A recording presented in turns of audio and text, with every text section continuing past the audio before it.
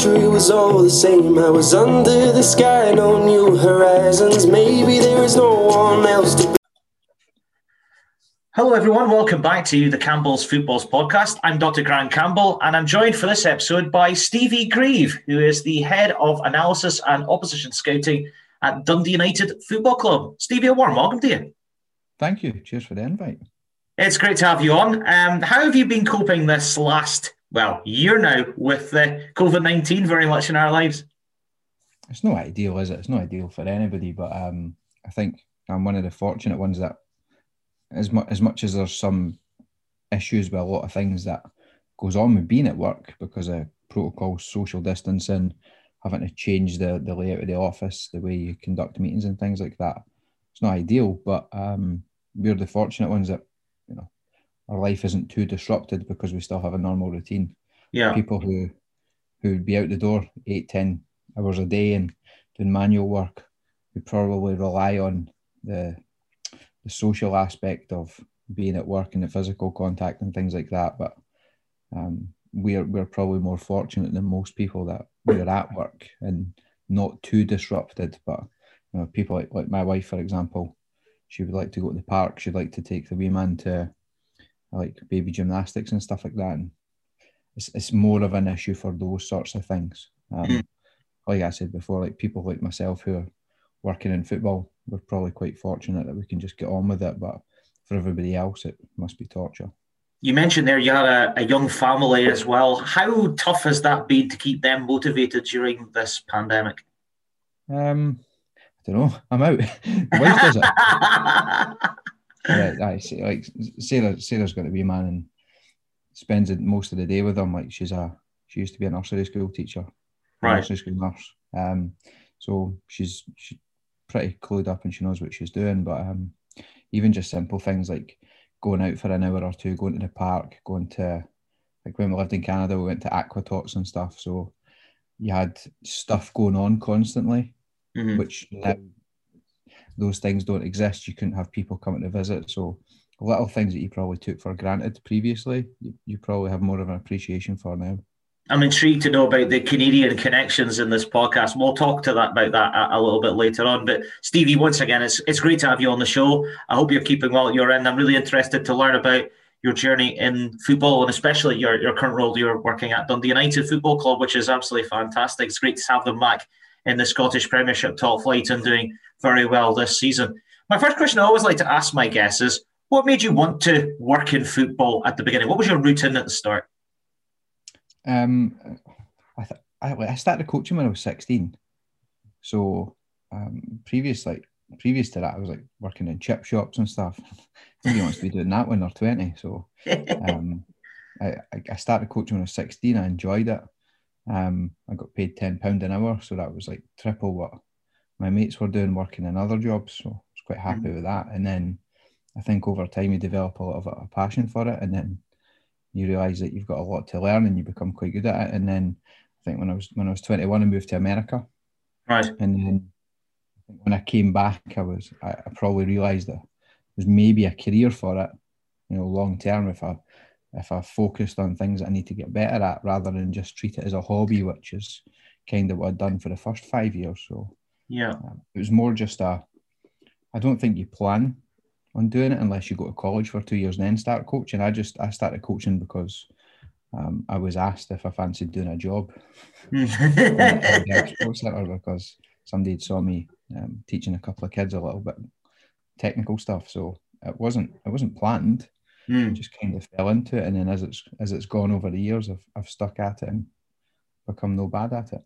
Oh, sounds very exciting. Before that kind of critical juncture you mentioned there at 16, did you ever think that you could make it as a professional footballer yourself?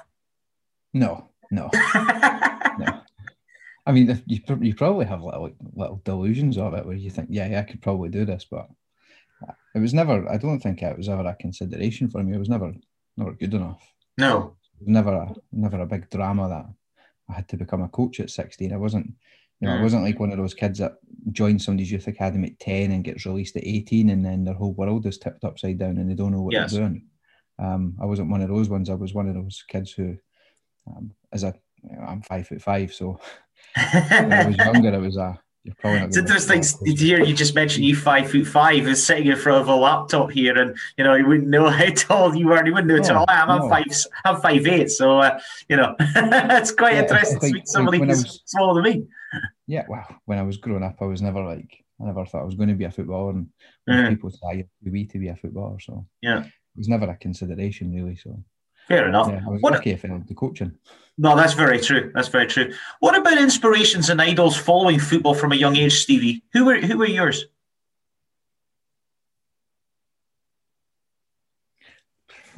To be honest, probably nobody. I don't really think about inspirations or idols or anything like that. That's interesting. You're the first person I think I've had that answer from, which I find quite fascinating. Is that just because you've had a general overview of football and you've not really kind of paid a close attention to a particular team or a particular person?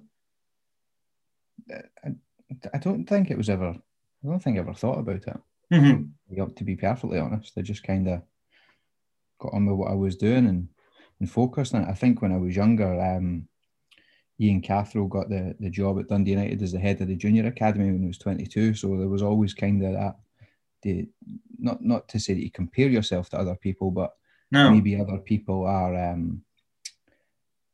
groundbreakers in that way, where they can show, there is a chance. Like when you're a 16, 17-year-old coach who's never played football at any real level, you get told very quickly, you'll never work in professional football because you weren't a footballer. Or you'll never get to a decent level of coaching because you didn't play and nobody knows who you are. So there's always those sorts of things where you maybe look at people who have a similar journey to you or a similar path, like Andre Villas-Boas, never played football. Mourinho never played football. Arrigo Sacchi never played football. So you have maybe subconsciously you think of those people that are examples for what you can do if you're capable enough. But I don't think I ever deliberately thought that person is a role model and inspiration for me. It's maybe a subconscious thing. Fair enough. No, it's a very interesting answer to my question. I think that's really intriguing. You mentioned Ian Cathro there. What did you make of him when he actually went into management? Because obviously he took the Hearts job for a period of time, and that was a lot of raised eyebrows when that happened. I'm friends with Ian, so interesting. I expected him to get the job. I knew some conditions which would be more appropriate for him. I found him a very fascinating fella. I must admit that. I found him quite fascinating. He's a good guy. I think when you're a young coach and a young manager, you probably want certain conditions to be right for you. As in maybe you go into a club in a pre-season, maybe you have all the staff that you wanted, maybe you have some sort of semblance of what type of squad it is that you want. I think if you're a coach at any level, whether it's your first job or your 15th job, going into a situation where the previous manager, which was Robbie, who I worked with, he left the club in a really, really good, strong position, but you're taking over a team which has got a strong dressing room. You've got the media on your back. It's your first job. There's lots of things going on which maybe are not ideal. So I think maybe in different circumstances, if he took a team in pre-season, had a full pre-season to work with a team and got his own staff on board and things like that, maybe it would have been a different story. But I think, he's a good guy. He's a friend.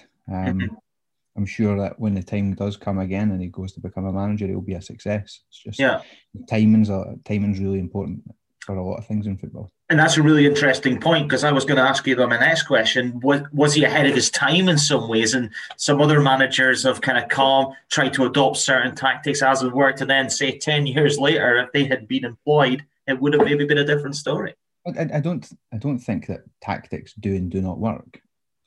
You've got certain types of players and you've got things that they did before and have certain ways of working and how you communicate your message. And the playing style that you've got might not be completely suited to the idea. I have to compromise. Yeah, no, it's not he's tried to build it from the back. No, like he's the only guy that ever did that. But it's pretty much common knowledge across the world that there is a ceiling to playing the traditional Scottish way, which is low block, defend, play long, play off second balls. There's a ceiling to that. There's only so far that's going to go. And I think if you're to take any example of go on a different path. You know, Rangers this season are a prime example of what does a different path look like and how successful can that be. Yeah. No, it's a very interesting question. I thought it was worth certainly asking that at the beginning. You mentioned obviously early on, Stevie, in our chat that you're into coaching and you obviously started coaching at 16. How did you fall into that? I was playing futsal in Bell Sports Centre in Perth, and then there was a couple of kids that saw me do some tricks in a game, and I went to go and try and teach them. And then there was a guy called Steve McPhee who run the local community centre, and he just kind of came up to me and asked me if I wanted a job. I turned 16 a couple of weeks later, so that meant I was allowed to go and start. And then initially I went to go and coach badminton in Kinross High School, which is somebody who can't play badminton is an interesting experience. I can't either, so I could accept that too. No, but I think even just, you know, when you're 16 and you start as an assistant coach, I don't think it's necessarily about can you coach that sport or those skills. You're more learning how to control a group, put a process in, think about what types of skill development you want to put in, and then how do you just kind of keep control of the group, because you know if you've tried to take a class of 8-year-olds, you can very, very quickly lose control of the group and just the session just descends into chaos. Yeah, that was my next question. What groups of people were you coaching? Was it youngsters predominantly, or was it a little bit older as well? No, like when I first started, it was mostly kids under 12. And then after about 6 months, I got a couple of football classes because the opportunity opened up. And obviously that was kind of what I wanted to coach. But there's only ever like a lead coach and assistant coach for every class, just because that's how the sessions were run. Yeah. So I was given a couple of assistant coaching jobs for maybe a year, mostly with Steve and a couple of other people. And then again, you just kind of learn how to control a group, put sessions together, take a register, turn up on time. But while I was doing that, I was always thinking, well, how could you structure this better? So I was quite big on, if you have 12 sessions, what does your plan look like over 12 sessions and what your objectives at the end of it? So when I was eventually given my first kind of group of kids between 5 and 8, I had quite a structured development plan for each 12-week block. And then when I was given the 8 to 12 groups, it was obviously the session types are different and the different skill sets that you want to develop are there. But again, it's a case of what's your objective for the end of the block and how do you achieve that? Yeah, I get the feeling that you were very determined and very dedicated at what you were doing with your coaching. You spent quite a lot of time preparing these things. Yeah. Like there was quite a lot of times I would turn up and I'd ask somebody, what are you doing today? And they wouldn't have a plan. And to me, even at 16, 17, not having a plan was unacceptable. And then quite quickly when I was put in charge of groups, instead of having a 1-week plan, I'd have a 12-week plan, and I'd plan, what the different concepts I wanted to apply or different technical skills were. Yeah. So, like I thought, if a school has a curriculum, so should a football coach. And if a school has a 12-year curriculum, then there's nothing to stop you from having a 1-year plan. How you're going to get them from being a decent 6-year-old to being a quite competent 7-year-old, and what things are they going to have to do within, I remember early on writing down what types of skills they have. You've got game intelligence, you've got technical skills, and you've got physical skills, and then you've got teamwork skills. So I tried to make sessions which I didn't know at the time was an early kind of adoption of the 4-corner model, they call it. So it was more just a case of how do you plan these sessions to give the kids a good experience. And then for me, it was always just, I was quite big on just experimenting with ideas because I was a young coach and just wanted to try stuff. Yeah. Do you think more people should experiment and try new things at coaching in our country, in Scotland? Yeah. I think there's I don't want to say there's a snobbery to messing up a session, but like I took Letham Tangerines for 6 years from when I was maybe 18 till I was 24 when I moved to Switzerland. And I treated it like an apprenticeship. So I had a job where I had to do things properly, but I had a football team where if I had an idea, then I could experiment with it. Yeah. And I think people talk about learning from mistakes. That is true. You Absolutely. learn from mistakes as long as you reflect on it. And if you can reflect on it and look at what might have been able to be done better, then that's good. I think a lot of people don't understand, or maybe don't recognise what a mistake is or what a mistake looks like or why it happened. But if you've got some sort of idea about what you want things to look like, then at least you can kind of guide things towards that.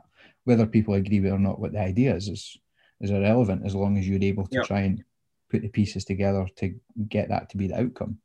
Yeah, absolutely. And of course, the major factor as well is if you're enjoying it as well, that makes all the difference too. Yeah, that is the most. I think coaching is a job which is probably the most enjoyable. Nobody goes home and complains about a session that they've done. Nobody. If people are going home and complaining about being a football coach, then they need to get a grip of their life. Go and do a different job. There are things that you can complain about: admin, organisation, things around it. But when you're on the field for an hour and a half, however long it is, it's obviously the best job in the world. Yeah, absolutely. You mentioned earlier on in our chat, Stevie, that you went to America for a period of time. How did that come about? Was it something you decided, or did an opportunity come up? Yeah. Like one of my friends, he went again. Steve McPhee. He got me into coaching, so he went to America a couple of times for 9 months at a time. And I always kind of thought, well, that'd be a good experience to leave home and go and try and coach abroad. And then the nature of the job was that you would take probably 5, 6, 7 sessions a day. So it's a really intensive learning environment. And then you have maybe 30 other British coaches going at the same time. So there's other people you can watch, speak to, and all these sorts of things. So I applied for the job, went for an interview in Dundee, got it. And then a couple of months later, it was just a case of get a visa, then get sent off to New York. So that was quite interesting. And New York is obviously one of the kind of hotbeds for soccer, as they say now over there in America, and very exciting to see what is happening there. You must have gained quite a lot of experience about the work that is going on there, but also in comparison to Scotland too. The honest answer is I don't really know.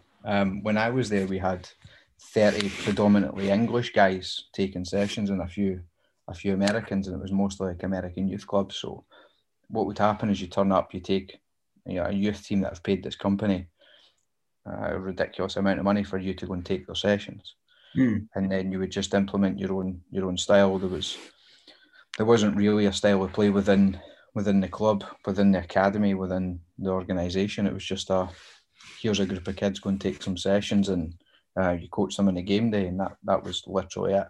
I think from what I gather, the MLS academy system is quite good, but I've never worked in it, so I don't really know, to be perfectly honest.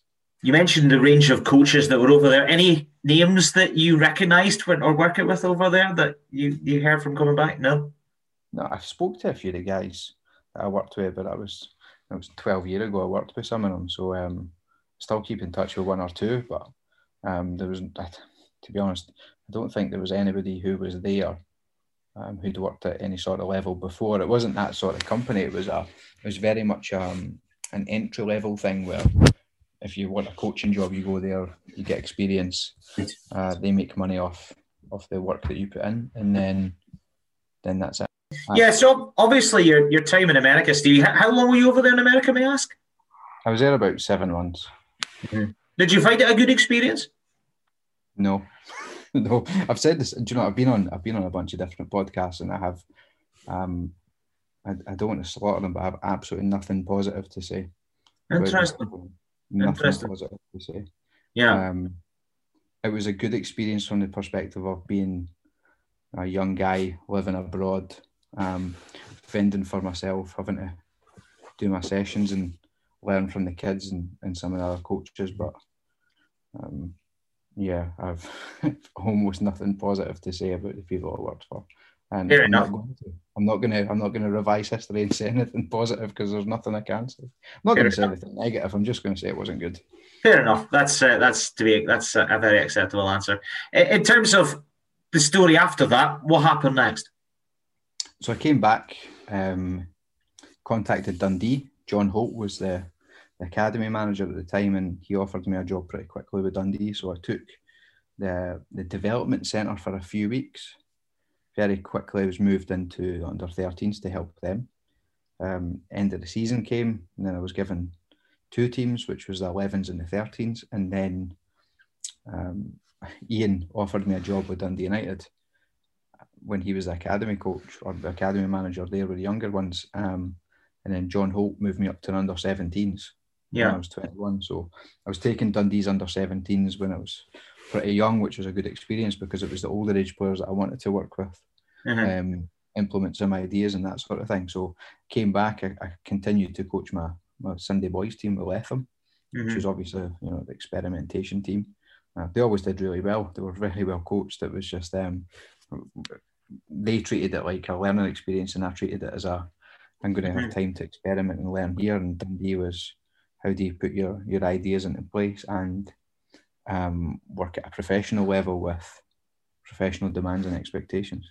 Yeah, when you're working in an academy like Dundee, and then you're beginning to see a lot of young players really aspiring to get into the senior setup, is there a little bit more pressure for you to implement those ideas?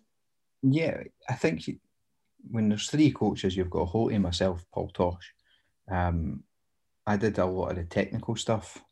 Holty did most of the team shape related stuff, and Paul Tosh would take more of the attacking stuff.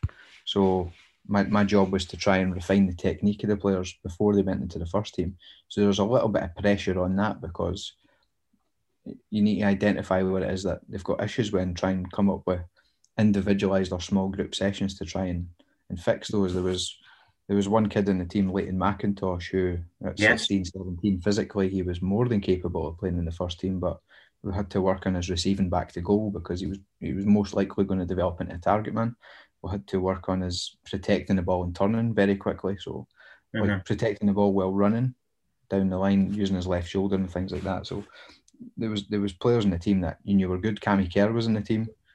He was one of the 15s that moved up with us every week. So we kind of looked at Cammy's situations where once we broke the first line of pressure, when would Cammy go in the overlap and arrive in the final third? He always had a great attitude, so no matter what you tried to teach him, he was always take it in. And I think now he's a captain of Dundee, so you can see he did develop pretty well. So, and that was my next question, because obviously when you see a player that's fulfilling their potential and getting into the senior squad, you must feel pretty pleased that has been a big help. Yeah, it's always nice to see people well. You know, if you put some effort into trying to help them, you understand that, you know, of the thousands of hours the kids put in, you're maybe like less than a 1% part of the journey for them. But if you've been able to help them a little bit, then it gives you a little bit of pride along the way.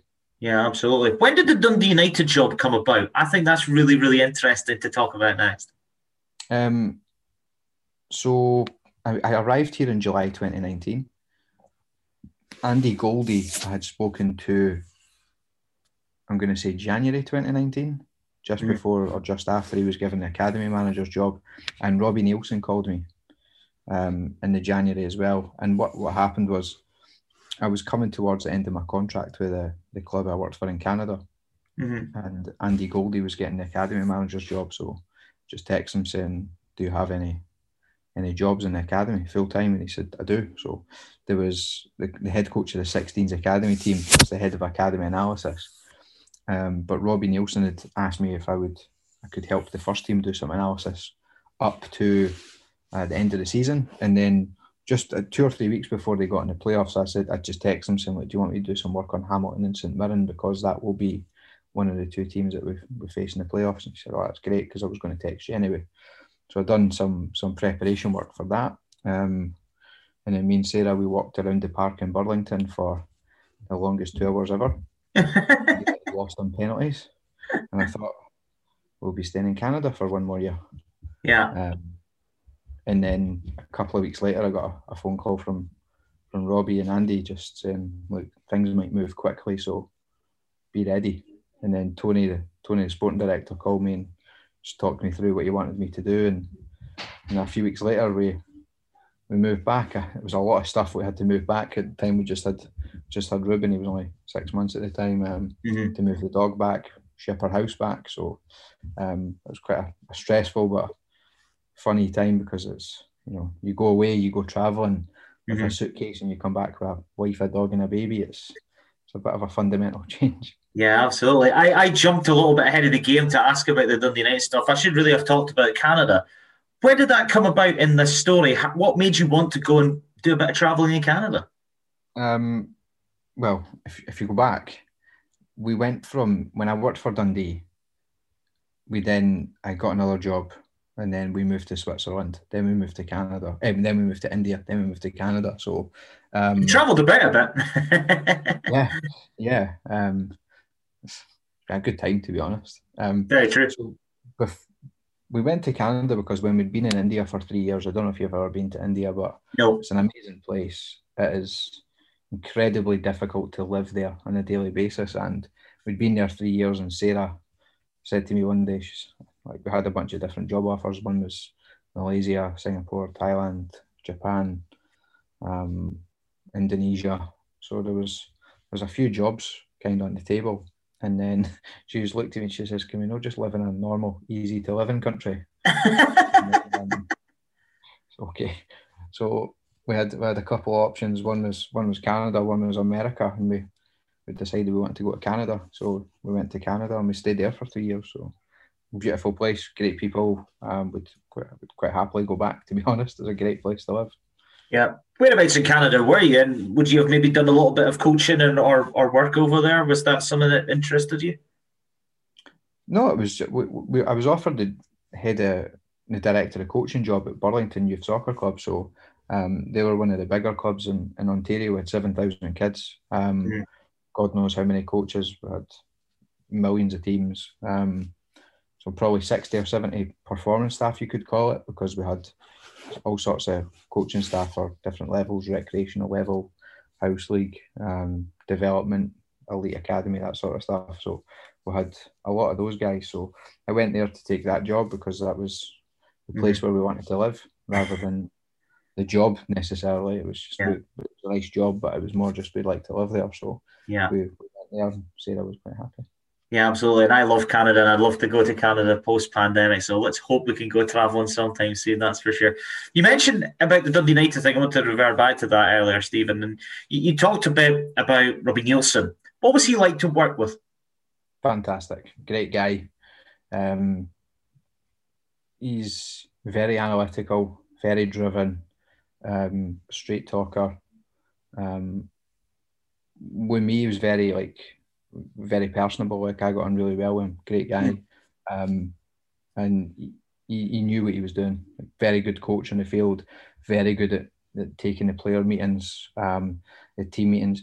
He had an interest in, I would speak to him about some of the psychological things he would do. I remember one game, there was a case of beer just put in the dressing room after a game we got beat. And he was, what's that about? And the players were like, is this a trick? It's like, no, have a beer. You've played well recently. Have a beer. Enjoy yourselves. See you later. And that was it. Players were expecting to get a wee bit of a telling off, but he was like, no, you can only do this 4 or 5 times a season. You can't do it all the time. So sometimes you need to bring them along rather than just whip them down every time they don't play so well. So great guy. Kind of sad to see him leave in the summer, to be honest. But I was going to say, when he left Dundee United, how big a surprise was it that he then decided to go to Hearts? Yeah, it was obviously a big surprise. It was like I spoke to him on the Friday and it was his 40th. And then on the Sunday he left. So yeah, it was a huge surprise. I think probably what's happened is they've decided that they want a new manager, and Robbie obviously very good with Hearts the first time. The situation in England when he went there was not what it was advertised as far as I believe. And then when he came back to us, obviously it was gutted the squad and then revamped it and then managed to work to get us back up at the Championship. And I know a lot of people say, we had the best team, but we were the best prepared, we were the best organised. It wasn't just we're the best team. We were 15 points clear. We won every big game. Beat Dundee 6-2, beat Inverness 4-1 and 3-0. It wasn't an accident. We were 15 points clear. We were the best team in the league by a mile, and we had a very good squad. Nobody would deny that, but we were very well coached. And it's great to see Dundee United back in the Scottish Premiership. And even as an Aberdeen supporter myself, I still think it's great to see Dundee United back in the top flight. Head of Analysis and Opposition Scouting at Dundee United, Stevie. What a grand title. Can you just elaborate to my listeners what your job entails? So I'm kind of you could say the manager of the information flow, if you really wanted. So we analyse the opponent, that's tactically, what do they do? We take individual level analysis. What does our players do? What's the strategy of the team? How does that manifest itself in a game plan? Then we look at data analysis, which is for the opposition, player team and players. The data will come in for our own team and players, obviously. Then you've got contextualized data, which comes from the league, and then outside sources. And then you've got recruitment analysis. So it's how do you prepare for teams? How do you prepare games? How do you prepare a game plan based on what they have and what we have? How do you plan ahead? How many points do you need to finish top six? So after we played Aberdeen at Pittodrie at New Year, we needed 16 points to get into the top six. We knew that going into the last 11 games. So 16 points, we thought we could probably manage. We weren't far off in the end, but one of those things where you drop a couple of points here and there, and it has big ramifications at that point. So there's a lot of just gathering information and turning it into some form of insight, which helps coaching staff make decisions. Yeah, a fascinating range of data, I take it, from a range of different sources that you would utilise, I take it. Yeah. Like, for example, if you're playing Rangers, you might look at their entries into the final third or their entries into the penalty box, and how do you turn it into some sort of game plan to stop them from creating a million scoring chances against you, because they're obviously a really good team, and you can do that for every team, and it's just a case of managing the information to best assess what it is that they do, and how can you, one, stop them from doing what they want to do, and two, make them uncomfortable doing something else. And then how do we use the players that we have to then go and attack or defend or play in transition or whatever it is that we want to do to try and approach each game. So there's the data analysis side of it, which is just how can you turn numbers into pictures. That's the way I always try and portray it. And then there's the strategic planning aspect of what games do we have upcoming, what players do we have in the squad, how can we manage the minutes, the training load, the playing load of the players, and maybe do we switch a player in and out because we know maybe they've accumulated fatigue over the season, which you can take from the sports science side of it. So it might be that somebody's dropping off a little bit because there's just accumulated fatigue, but also if you bring a little bit of freshness into the team, it gives you a different response. So there's obviously a performance side of it, but there's the planning side of it, and then there's the recruitment of players and identifying what it is that we need based on what do we think and what do we feel and what do we see every day, but also what does the data tell us. Very true, very true. How much do you think that data has transformed football now? How big a difference has it made? I think it's just a natural evolution. Like if you go to find a car, you don't just walk into Arnold Clark and point at the red one, say I want to take that one. What you do is you go and you filter it down. You say I want to, like, I can't drive an automatic, I can't drive a manual, so I can only drive an automatic, so I have to filter automatic. It's better than me. I don't drive at all. I learned to drive last year. So yeah, like you'd filter it down. You'd go, right, I want an automatic, I want a petrol car, and I want it to have under 20,000 miles. What's available? That's how football essentially works now for player recruitment. In terms of how you approach games and stuff, you're still going to have the subjective element of we have these players, they have these players, that's how we play, that's how they play. This is how, if we set up, these are the problems we're naturally going to have because of the shape we set up in, but what problems can we cause them with what it is that we're trying to do. So there's still always going to be a tactical element of structures and strategies and different ways to approach the game, but data and information are a natural thing that are going to come into any sport because people are looking to gain an advantage. Yeah, absolutely. The reason I asked that question is I know that there's some predominant figures in football like Michael Cox, a guy who does zonal marking, Duncan Alexander from Opta, and a range of other kind of statistical gurus in that are looking, as you say, for that extra 2-3% that could make a difference. Yeah, I think it's, I don't want to say it's ignorant to just say that can't help you. Whether you agree or disagree that it can help you or has context that is transferable, do you want to be ignorant and have no information and just go in blind? Or do you want to have some information which might help you, but then you can still dismiss it? It's better to have the information and be able to dismiss it than to have nothing and just guess. Correct. So it's one of those things where we might say, Just take Aberdeen, because we played them. They've played over 500 crosses this season, right? So they made 500 crosses in the box or more. There was like 40 more from the left-hand side than from the right-hand side. So that tells you maybe when Johnny Hayes gets down the left-hand side, he's quite happy to whip the ball in the box. Mm-hmm. If Sam Cosgrove's in the box, you're probably like, right, let's not defend crosses. Let's just make sure the cross doesn't come in. If you have Flo Canberra in the box, you're quite happy to defend crosses because he's not good in the air. It's not his game. So you're happy to defend crosses. So whether it's Johnny Hayes putting a cross in onto Sam Cosgrove, you don't want to be having to defend Cosgrove in the air. But if it's Canberra in the air, you're quite happy to defend him because we think that we've got superiority there, especially with Big Ryan. So you can look at that and say, right, we've got that. Again, with Livingston, it's like Livingston play almost 2.5 times the amount of crosses from the right-hand side because Nicky Devlin goes in the overlap than they do from the left-hand side because they stopped playing Alan Forrest for some reason. So you know that when Livingston want to finish the attack, it's down the right-hand side, ball in the box. Down the left-hand side, it's a wee bit more crossy, dribbly, and then look for passes through the lines and things like that. So you know straight away that if you force Livingston down the left-hand side, you're not going to have to defend the box as much. So there's that sort of thing. You also know from the data that Rangers have got a huge weakness at defending defensive transitions because they don't actually win many tackles in the middle of the park. And if you watch them after they lose the ball, they're quite open in possession, which means they're naturally more open in defensive transition. So you've got data points that can show you whether it's a map of all the actions that have happened or just basic percentages and bar charts and things like that show you these things happen in a game and these things don't happen in a game. And sometimes you do have preconceptions. Like St Johnstone have been the 4th best team in the league this season.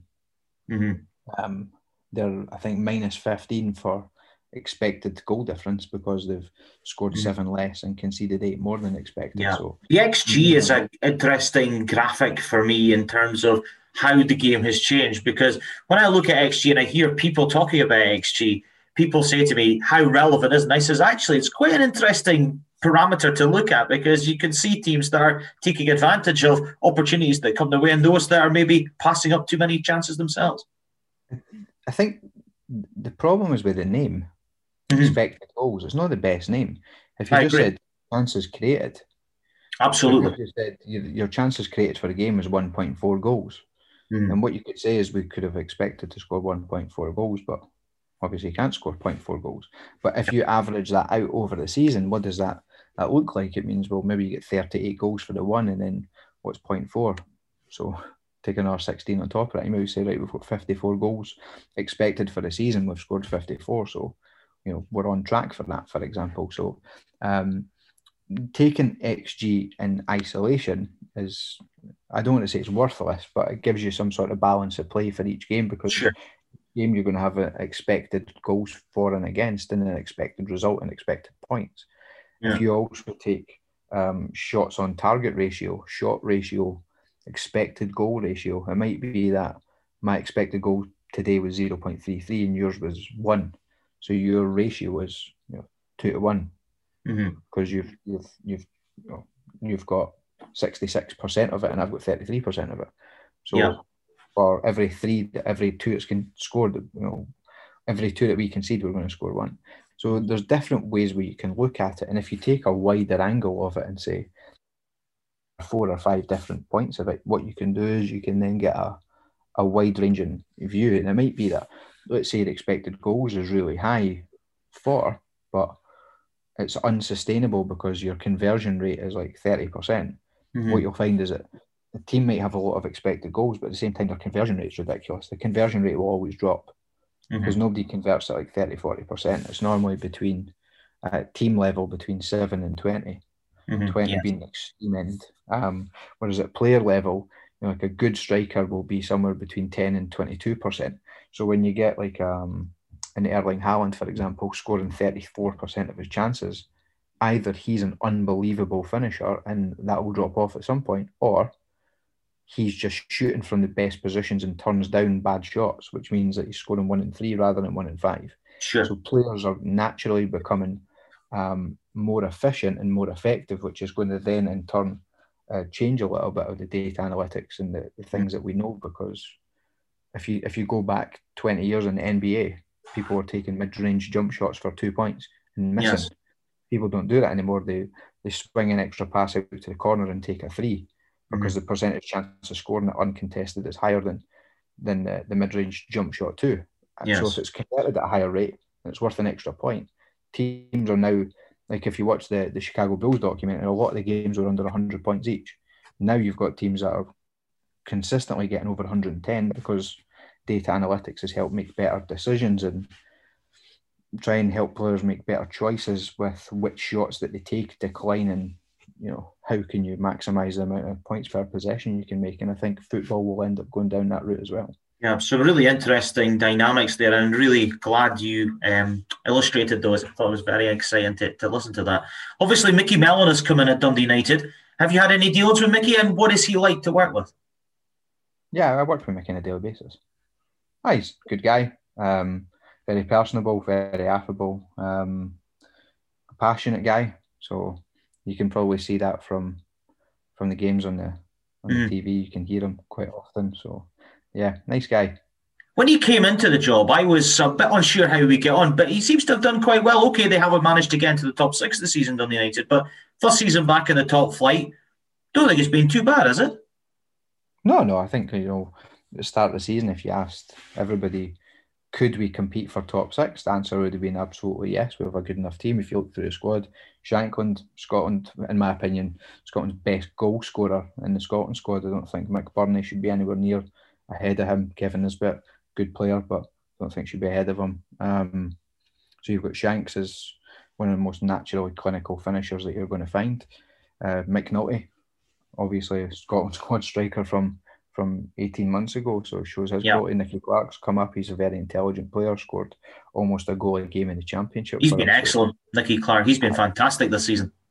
He's done well. So you look at the two fullbacks, Smithy and Robson. Smithy, I think should be in the Scotland squad because if Stephen O'Donnell's in it, I think as much as Sod's a good player, Smithy's also a very good player. And he's capable of being in the squad, given how good a season he's had. Jamie Robson's done very well his first year coming up. So yeah, it's been an interesting year. Ian Harkes has been really, really solid. I think there's more to come from him. So if you look through the squad, it's not people say it's a championship squad. It's nowhere near a championship squad. That's what I was going to say. How is it an exciting time to be a Dundee United supporter at the moment? Because there's a lot of young players there that are very enthusiastic, improving game upon game, in my opinion, and obviously you've consolidated your status this season very comfortably, and you feel next season will be exciting to see where this Dundee United team could progress. I've been really impressed with Siegrist, your goalkeeper. I think he's been outstanding. I thought the game past at the weekend, as we recall this, the 22nd of March, your lad Fuchs was outstanding. In my opinion, played a massive part in the goal against my team Aberdeen, which we won't go into because it makes me upset, but I thought he played very well. And the lad Sporla has also been very impressive. Yeah, like Adrian's a funny one because playing in the Scottish Championship is not for everybody, and he took a wee bit of time to get embedded into the team. There were certain games we'd pick for him to play, and he would come in and do pretty well. But there'd be other games like for playing against Morton, and they're spending the bulk of the game just battering long diagonals onto his head. That's not a game where he's going to flourish. It doesn't suit his skill set. So Jamie's perfectly capable of dealing with that. So Sporley's done really well. He runs like 12.5, 13k a game. He would be an absolute nightmare if you had to go and mark him because he's lightning quick, he's strong, he's aggressive, very brave, gets himself in good positions. Doesn't just start off the left, he just runs in behind constantly. He's a really dynamic, interesting player. Jondo Fuchs is if Jondo gets fit and he gets a proper pre-season under his belt, I would not be surprised if he becomes in the top bracket of midfielders in the country. He is unbelievable. You see the run he made to keep it, and he bodies the guy. He's so strong. Technically, he's about 6'5" because he doesn't lose a header.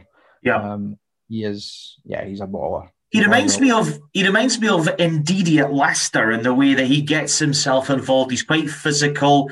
He does the dirty work, but he also has got an eye for a pass as well. And as you say, very determined guy, and obviously made a big difference in that game against Aberdeen. Yeah, he's been incredible, and I think when you look through the data analytics, he's winning the ball back 13 times a game, which puts him in the top 3. So And that's when it's possession adjusted as well. It's not, because Stephen Davis, if he has 70% of possession, can't win the ball back that often. Mm-hmm. But Jondo's been an incredible signing. Yeah, I mean, the great thing for me about Dundee United as well is that there's a bit of experience in there in that team. You've Mark Reynolds, who used to play at Aberdeen, Peter Pawlett as well has come in. What have those guys given to the team, in your opinion? They're good leaders. Like Reynolds is good at settling people down. He's good. He's actually a funny guy. Leads the dressing room really well.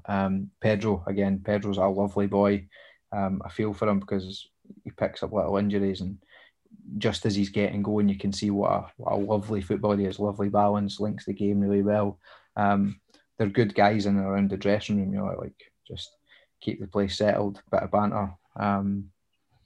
They're good guys. I think when you look through the squad, there's a nice balance of experienced guys like Reynolds, like Connolly, Nicky Clark, Benji, like you mentioned, he's 28 and he's been unbelievable all season. And then you've got the younger guys like Logan Chalmers, Louis Appery, Logan Chalmers is like a Scottish Van Persie, and then Louis Appery, as we saw in the Championship, when you give him the ball on the left hand side and give him some space, he can cause damage to the teams because his delivery is quite good, and he's a big, powerful boy. We need to work on his decision making and stuff, but it's a work in progress with any young player. And like Dundee United have kind of prided themselves for years in the academy being very strong, and you can see that just now.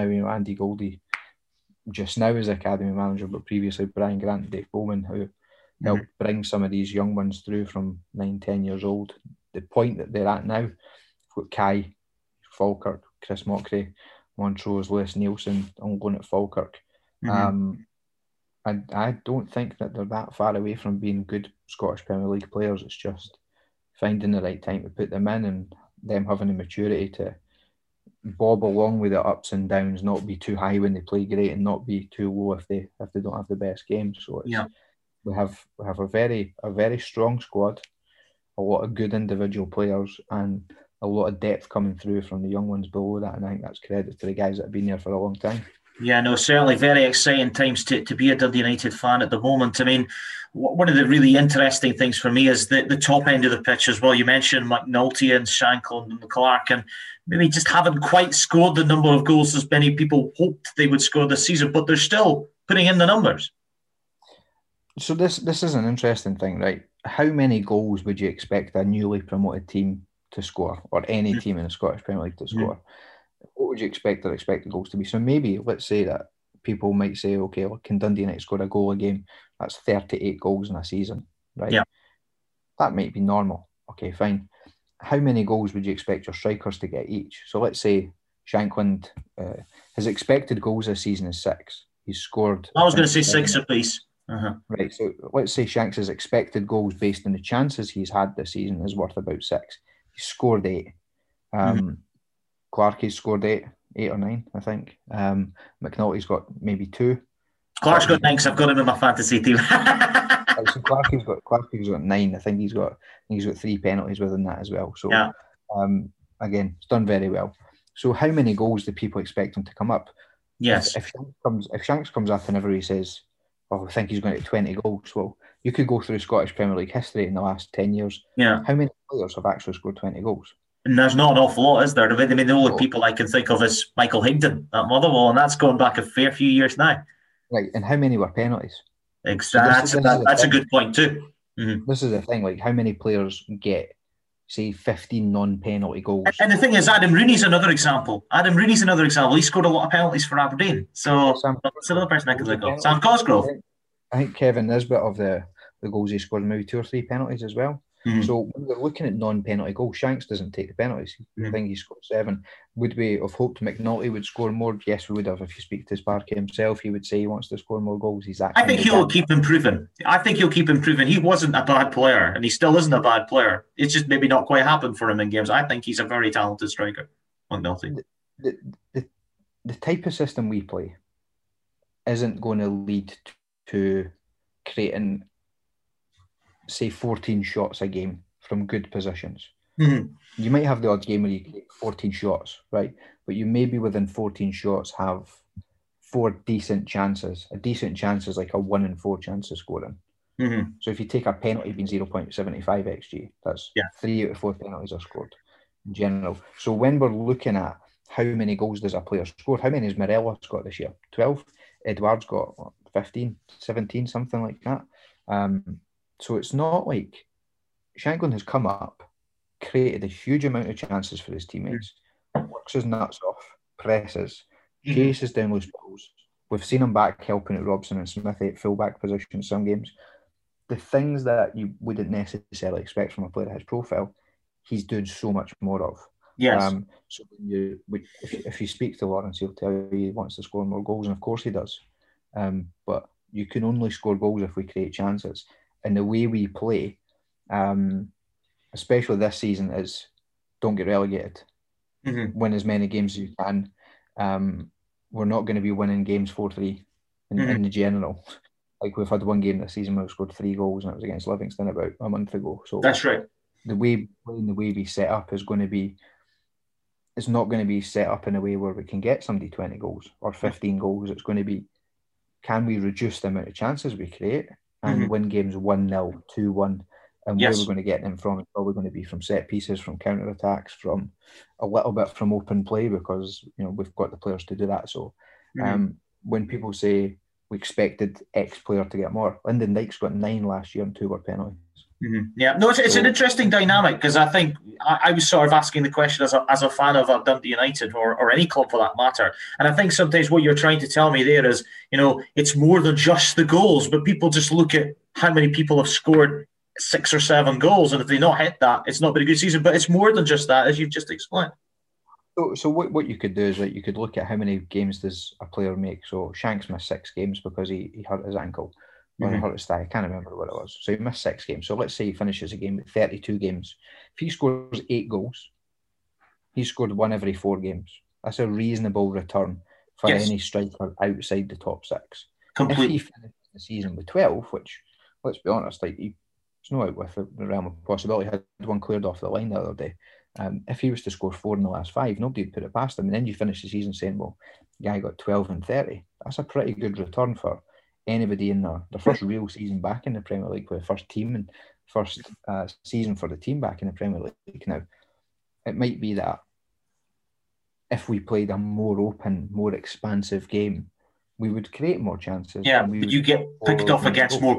You would get picked off against other teams as well, and this is the question I was trying to ask, because it's finding that balance between setting a team up to be tough to beat, to win games 1-0, maybe not be the most attractive to watch, against opening up, being a little bit more flamboyant, and losing a game 4-3. To be honest, I think Dundee United fans wouldn't mind the odd 4-3 game.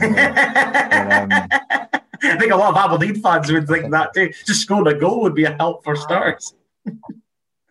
I think last season was one of the years where we would see out games, we'd win 2-0, and then sometimes we'd get booed off, because we're not booed off, but they'd be booing because we would just be keeping the ball and seeing out the game in the end. But that's what we needed to do to get promoted. So would we all like to win games 4-3? Of course we would, but the natural reality is that football is a low-scoring sport, and if you score 2 goals, generally you'll win. And we're in the evolution stage with the team just now of don't concede and see what we can create, rather than can we go and score 3. And there's some teams that want to try and go out and try and score 3, and then they end up getting battered a few times and they stop doing it.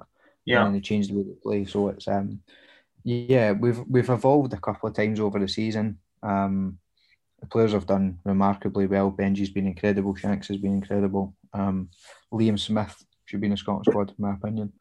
So we're not far away from being a good top 6 team, I don't think. It's just adding a wee bit of consistency and creating a little bit more chances. But I think if you speak to any of the staff and any of the players, they would all say the same thing. If we can create some more chances, then we will score more goals, because we've got the quality to do it. Yeah, and Mickey Mellon, as I said, has been a real bright spark in the season in the Scottish League, certainly from my point of view. In terms of your relationship with the players, Stevie, who have you had good banter and good crack with? I was quite tight with Cammy Smith. Cammy's away here. He's moving to America soon. I got on well with him. Shanks got on well with. I got on with most of them. Like they're a good group. Of course. But is there any standout candidates? Sparky's an infectious character. Ian Harkes is like the most polite, nicest, generous guy in the world. They're all good guys. Like there's nobody in the dressing room you would say, oh, he's a bit of a tube or that. But nah, they're all good guys. They try their hardest to help out Adrian. Some of them trying Spanish lessons to speak to Adrian, which is quite funny. Remember Butch last year was Callum Butcher was like doing some Spanish lessons and speaking to Adrian, and it was quite interesting. There's a few of us that can speak French. Jondo's quite a funny guy. Like some of them, they're talking about good players who they've played with and stuff. Oh, this guy was a good player, and then one of them says, "Here, Jondo, who's the best player you played with?" It's like, "Oh, Mbappe." Brilliant. No, I think that's absolutely. Yeah, no, that's absolutely fantastic.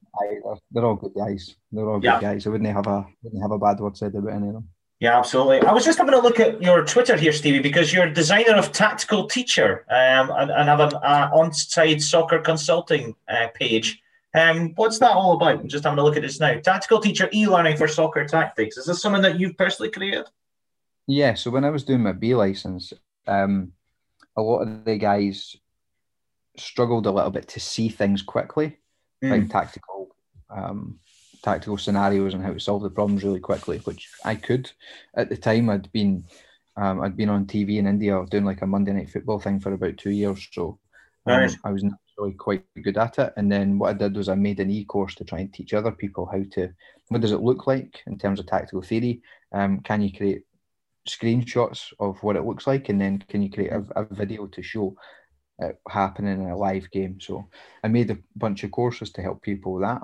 So with quite a lot of subscribers, I think it's in like 130 countries now. Wow. So I'm doing that for a while. We started making an app quite a bit of time ago, and then once we were ready to launch, I decided to pause it and rewrite everything because I didn't like it, so I rewrote it all. Yeah, so absolutely fantastic. It was an app on the App Store. Hopefully starting next month. Excellent. One of the modules will be free to download as part of the course, and then you can pay for the rest of them. Brilliant. Well, if you're interested in that, please head to Stevie's Twitter page to have a look. I'm sure he'll post updates about that in due course. Some really interesting stuff, and certainly something that I'll be keeping an eye on. And you also mentioned about the time that you were in India. And I was having a look at your Vimeo account as well, because some really interesting stuff that you have here, particularly on Mind Game and a range of other things, including pressing and range of movement of players.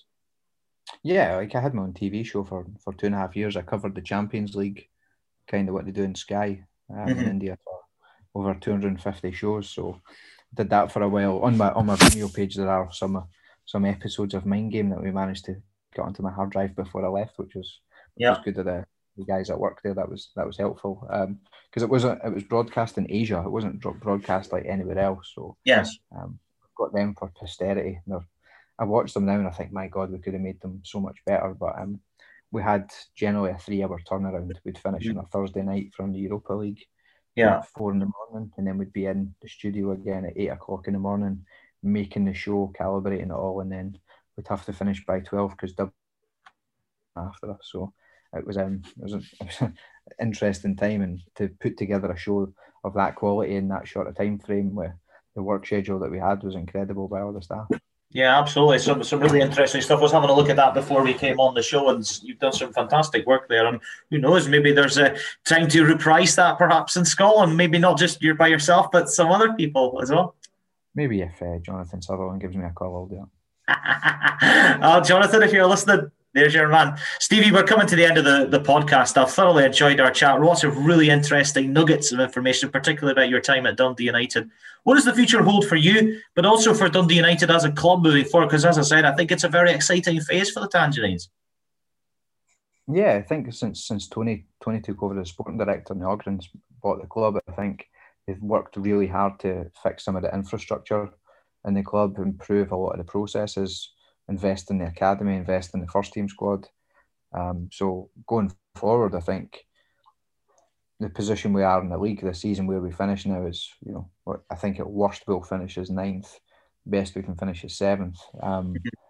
But that's just the starting point, I think, for this team, because there's a lot of really good young players coming in, very good squad of solid pros who know the league and are good players and work well together.